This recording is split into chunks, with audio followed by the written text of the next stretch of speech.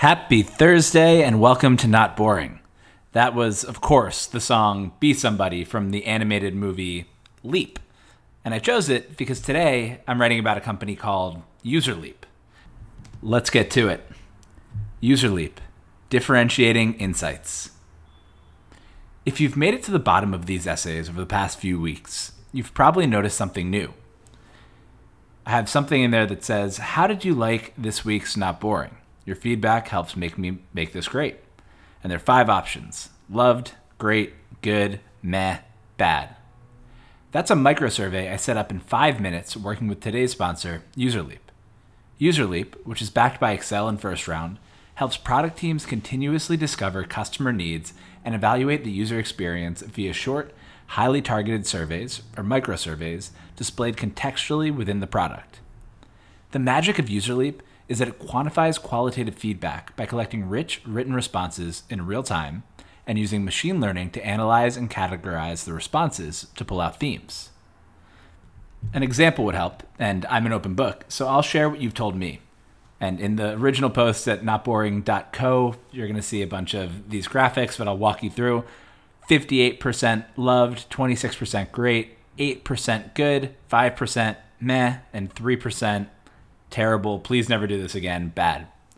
Now, I'm proud that 92% of responses are good and above, and it's awesome to see that people generally love these sponsored deep dives, but the point of continuous research is to adjust and to improve in real time. To wit, the most common negative feedback is that sponsored posts feel like ads with no analysis. Ouch. That's only 4 people out of the 631 responses you've left, but UserLeap recommends that I take action, so let's do it. So this is going to be a meta post. I'm using today's sponsor's product to make my sponsored deep dives even better. I'm taking your input to heart and beefing up the analysis in this one. UserLeap is working already. To that end, today, we're going to cover the need for speed, the modern PM tech stack versus user research tools, meet UserLeap, building moats in a competitive market, and UserLeap's vision, the 2 KPIs. Now, UserLeap is free for up to 10,000 monthly tracked users, and more on why later. And if you or your company builds something online, you should go sign up for it now, and there's a link in the post at notboring.co. The need for speed. UserLeap founder and CEO Ryan Glasgow joined his first startup as a founding PM in college. The company, Extrabucks, was acquired by Ebates in 2010, but that's not the important part of the story. The important part is that to build a relatively straightforward company, Ryan and team had to set up their own servers, build out their own infrastructure, run their own PHP. That was a familiar experience for anyone starting a company a decade ago, or even 5 years ago. It will always be difficult to start, run, and grow a company, but just a few years ago, it was hard to just start one. Today, starting a company is much, much easier, because many of the startups launched over the past couple of decades were built specifically to make starting and scaling companies easier. Just last night, Lattice CEO and UserLeap investor Jack Altman tweeted, "I'm pretty sure this is the best time to start a startup there's ever been. I don't think more things have ever been in a founder's favor." This is an ever-present theme and Not Boring, so excuse me while I do the Ben Thompson self-referential thing for a minute. Just this Monday, Ben Rollert and I wrote about a wave of no-code and low-code startups inspired by Excel that, quote, aim to create powerful, general-purpose, highly flexible software targeted at a broad audience, including non-technical users. With the rise of inspired by Excel products, the universe of people who can create software products ballooned from the 25 million or so software developers in the world to everyone with a computer. 2 weeks ago, in Power to the Person, I wrote about the idea that, quote, thanks to new tools and technologies, we're nearing the point at which the costs of carrying out a transaction through the market are getting so low that firms are less necessary. More powerful tools means that one person is able to build a bigger business than multi-thousand-person companies could a few decades ago. One of the reasons for that is the explosion of API-first companies, about which I wrote, when a company chooses to plug in a third-party API, it's essentially deciding to hire that entire company to handle a whole function within its business. Imagine copying in some code and getting the Collison brothers to run your finance team. These developments are incredibly exciting. AWS, Google Cloud, Netlify, Stripe, and hundreds of other companies mean that people and companies are able to focus on doing the things that they do best without having to worry about all of the slow and painful work of setting up servers, building their own authentication and security from scratch, figuring out how to accept payments, or doing many of the things that each individual startup had to do just to get off the ground not so long ago. As a result, the cost of starting a startup has come down dramatically over the past few decades, and particularly over this past one. More entrepreneurship is a great thing for the world, but it also presents a challenge, which I summarized in Shopify in The Hard Thing About Easy Things. Here's the hard thing about easy things. If everyone can do something, there's no advantage to doing it, but you still have to do it anyway just to keep up. The lower something's costs, the more demand for it. As building products and starting companies got cheaper, more and more people started doing it. As fewer and fewer company hours and resources went towards setting up servers and infrastructure, more and more time has gone towards iterating on the product itself. Taken together, building something good enough has gotten easier, everything has gotten a lot faster, but standing out from all the noise is harder than ever. The question then is no longer, can we get this product to market, but can we create a product that customers love? That has huge implications for how startups are built and what they focus on. It's why CEOs are spending less time coding in dark rooms and more time on Twitter to lend some of their personal brand to the company. It's why every company now seems to talk about their community. It's why 10x designers are suddenly harder to hire than 10x engineers. This trend isn't new. It's been obvious that things have been getting faster and more competitive for a while. That's why most software that product teams use is fast, easy, and integrated. User research software has not kept up. The modern PM tech stack versus user research tools. Almost daily on Twitter, one product manager or another tweets out their tech stack, the set of tools that they use to help build great products. Lenny Rachitsky, who literally writes the newsletter on product management, polled his audience in December to see which tools most PMs rely on. And you can see the tweet in the post. The top 10 are Slack, Jira, Notion, Figma, Google Docs, Miro, Confluence, Google Sheets, Trello, and Product Board. Each one of these tools is easy to set up, fast, and collaborative. Each has a free plan through which users can get a good sense of whether the product will work for their needs. That's what PMs have come to expect. For PMs and growth teams that want to better understand their users on a quantitative level, there's a set of modern tools like Amplitude, Segment, and Hotjar. They're slightly harder to integrate than the products above because they need to integrate with the product or website to track how users behave. But once they're in, it's relatively easy for PMs and growth teams to build their own events tracking and dashboards without needing to go back to the engineering team. All of these tools remove bottlenecks and let PMs move more quickly to build and iterate on the product without needing to rely on, or take time from, engineers. And then there's user research. Certainly user research software exists. The industry has come to call itself, quote, experience management, and it's massive. Qualtrics, the leader, is worth $22 billion. Its founder now owns the Utah Jazz. Medallia has a market cap of $4.4 billion, and SurveyMonkey, which is aimed at SMBs, is worth $2.6 billion.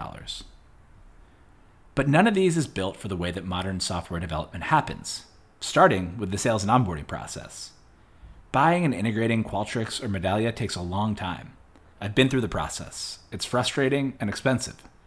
A good rule of thumb for whether a company should be disrupted is whether or not it's easy to find pricing on its website. Go try and find Qualtrics or Medallia's pricing. Welcome back. No luck? From his time as a PM, Glasgow realized that user research, which was becoming more important as competition increased, still operated on a time frame that was out of sync with the rest of the business. Software hasn't worked on quarterly or annual release cycles for a long time. Companies ship changes and improvements to their product and website every minute, but user research still typically works on a much slower cycle. If you've worked in a customer-facing or user research role, the standard research process might be familiar. Quarterly projects, lots of planning and survey design, email surveys, get 2 to 5% response rates, then tons and tons of unstructured responses for the user researcher to sift through and manually tag and categorize, followed by a presentation to the exec or product team, from which a decision may or may not be made 3 months after the question was asked.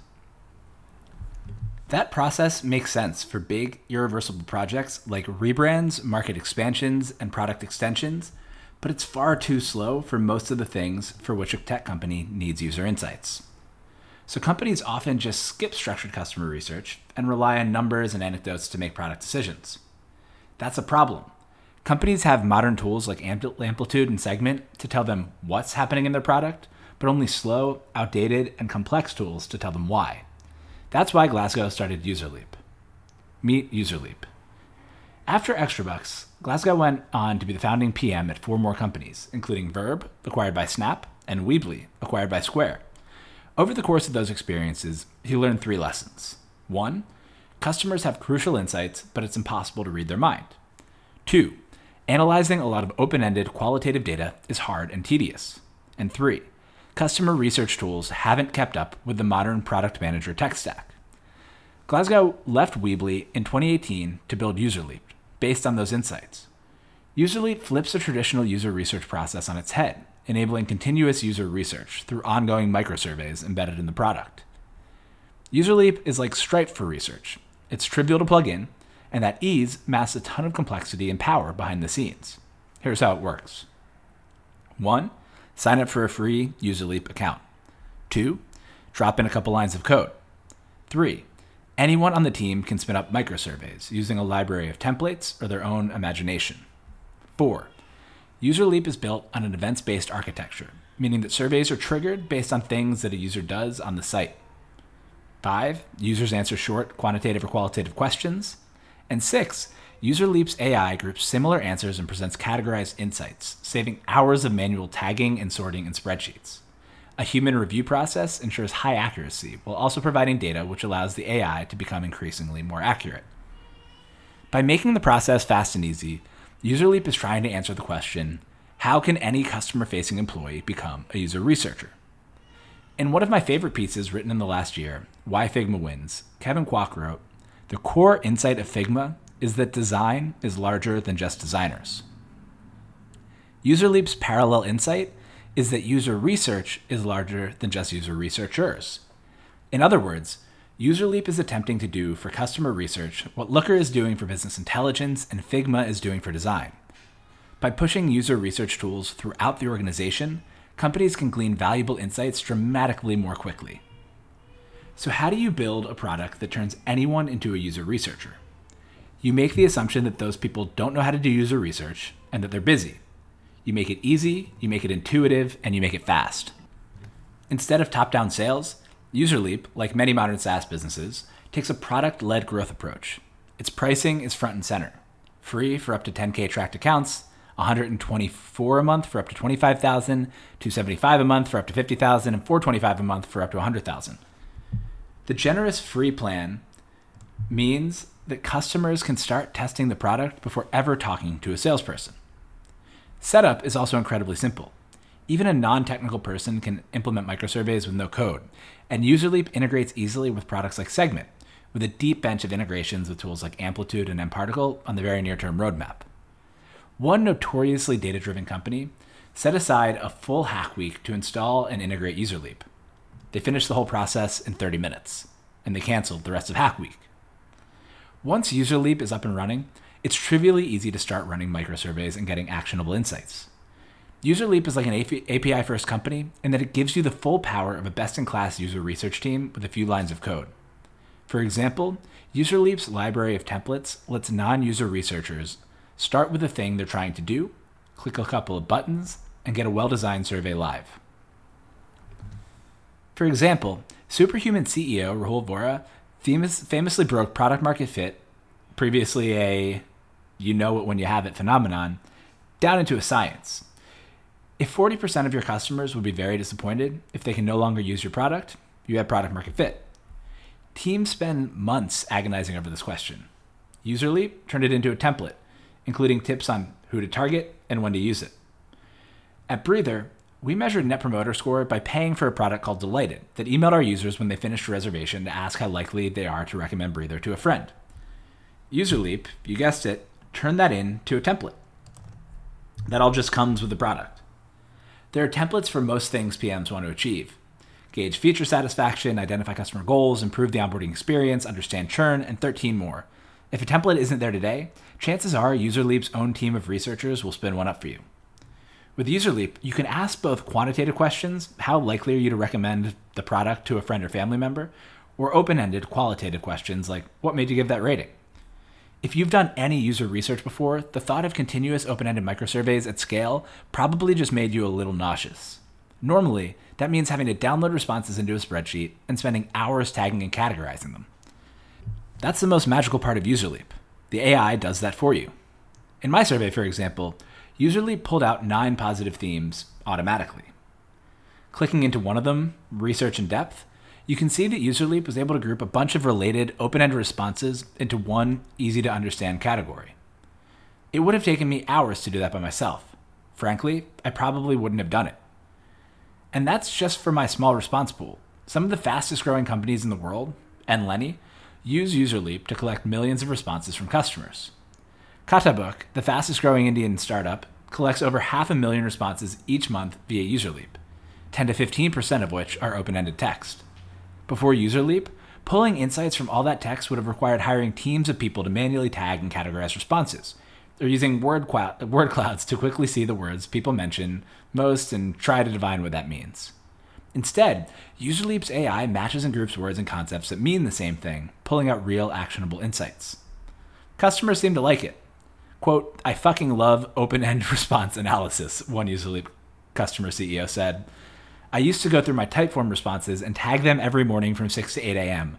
This saves me so much time." UserLeap expands the number of people who can do user research and dramatically speeds up the process, which means that companies are doing a lot more user research. That creates a ton of open-ended responses, which would have been a nightmare to deal with, but like a polite dinner guest, UserLeap cleans up after itself. UserLeap is the first to market and best funded company in the continuous research space, but it's not the only one. The way it thinks about competition and moats in a competitive space is instructive for anyone building software products today. Building moats in a competitive space. UserLeap's approach to competition is pretty meta. The same macro trends that make now the right time for UserLeap, software is getting faster, easier to build, and more competitive, means that UserLeap itself will face more competition. If you look up Survey on Product Hunt, there are dozens of small competitors. In order to win, UserLeap is relying on the same power that it gives customers: speed.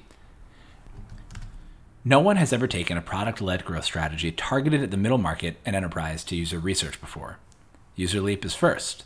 They believe that you can't start down market and move up market. You need to start at the top. But that even in enterprise software, customers expect a consumer-like brand and experience. That's the approach that's worked for Figma, Loom, and Airtable. The product-led approach relies on a generous free plan. GitHub just announced that it's giving away its personal product for free, as did Notion. Potential customers can have UserLeap up and running for free before they can even get their first sales call with Qualtrics set up.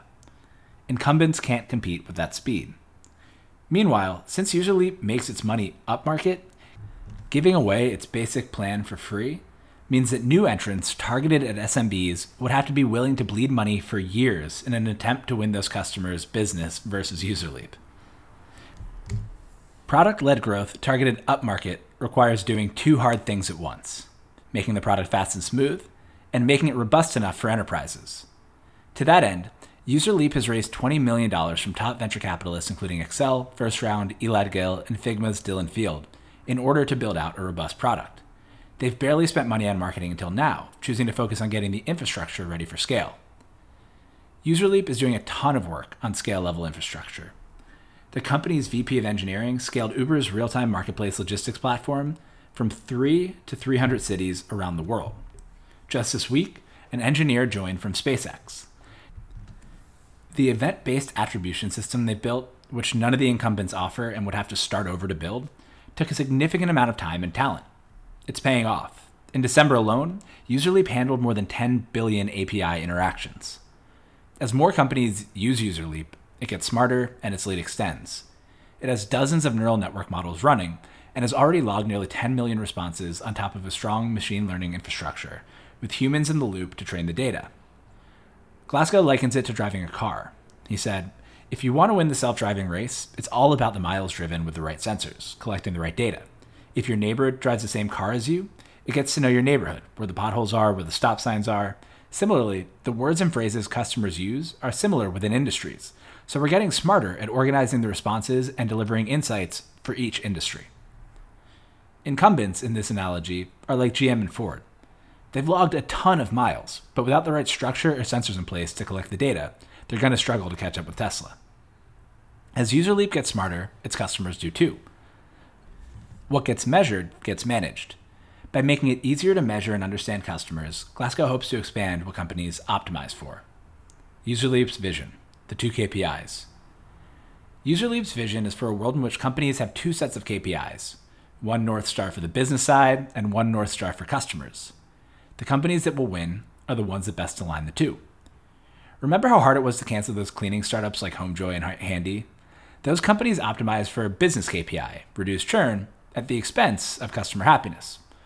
Over time, the latter catches up to the former.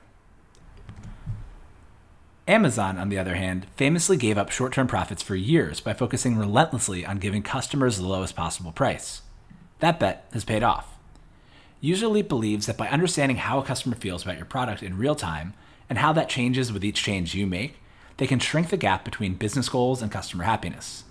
To do that, they're expanding the market of who can become a user researcher and giving people responsible for business KPIs the ability to collect customer insights as they iterate and build. By integrating with all the tools your business uses and embedding directly into the product at the right points in the customer journey, UserLeap can tie customer insights to business results and prove the causal relationship between the 2. What happens to the user researcher in this vision? As with designers and companies that use Figma and data scientists and companies that use Looker, user researchers at companies that use UserLeap are freed up to stop spending time sorting through open-ended text responses. They can spend more time on bigger, less reversible decisions that require the full arsenal of skills they bring to bear, like new products, new markets, and brand positioning. UserLeap's vision is one that resonates with me, one in which the power shifts from the company to the customer. Competition naturally does that, and that's the way everything is heading, with or without UserLeap. UserLeap is there to make sure that the companies actually know what their customers want, so that they can better serve them, and in turn, build stronger businesses that stand out in crowded and hyper-competitive markets. If your business is built on software and has customers, get started with UserLeap for free at the link in the post at notboring.co. Thanks for listening, and I will see you on Monday.